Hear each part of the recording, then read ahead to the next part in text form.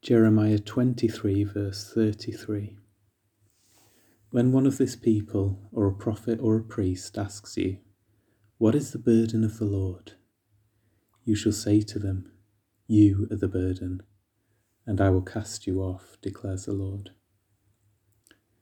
People might not often talk about having a burden from the Lord nowadays. Maybe they would phrase it something like, "The Lord has laid on my heart." The sense is similar though. Jeremiah, speaking for God, showed how angry God gets at people who claim to be divine authorities, who speak off the top of their heads rather than from the Word of God. The Word of God is a sword of the Spirit. Every word of the Lord is flawless. It is sufficient for us.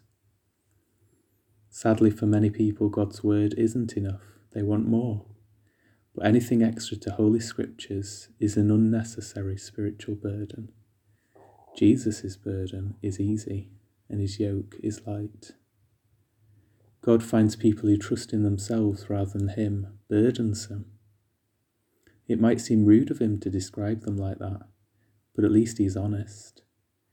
Maybe we are satisfied with the Bible. May we be satisfied with the Bible, and not hanker after words that tickle our fancies and satisfy our itchy ears.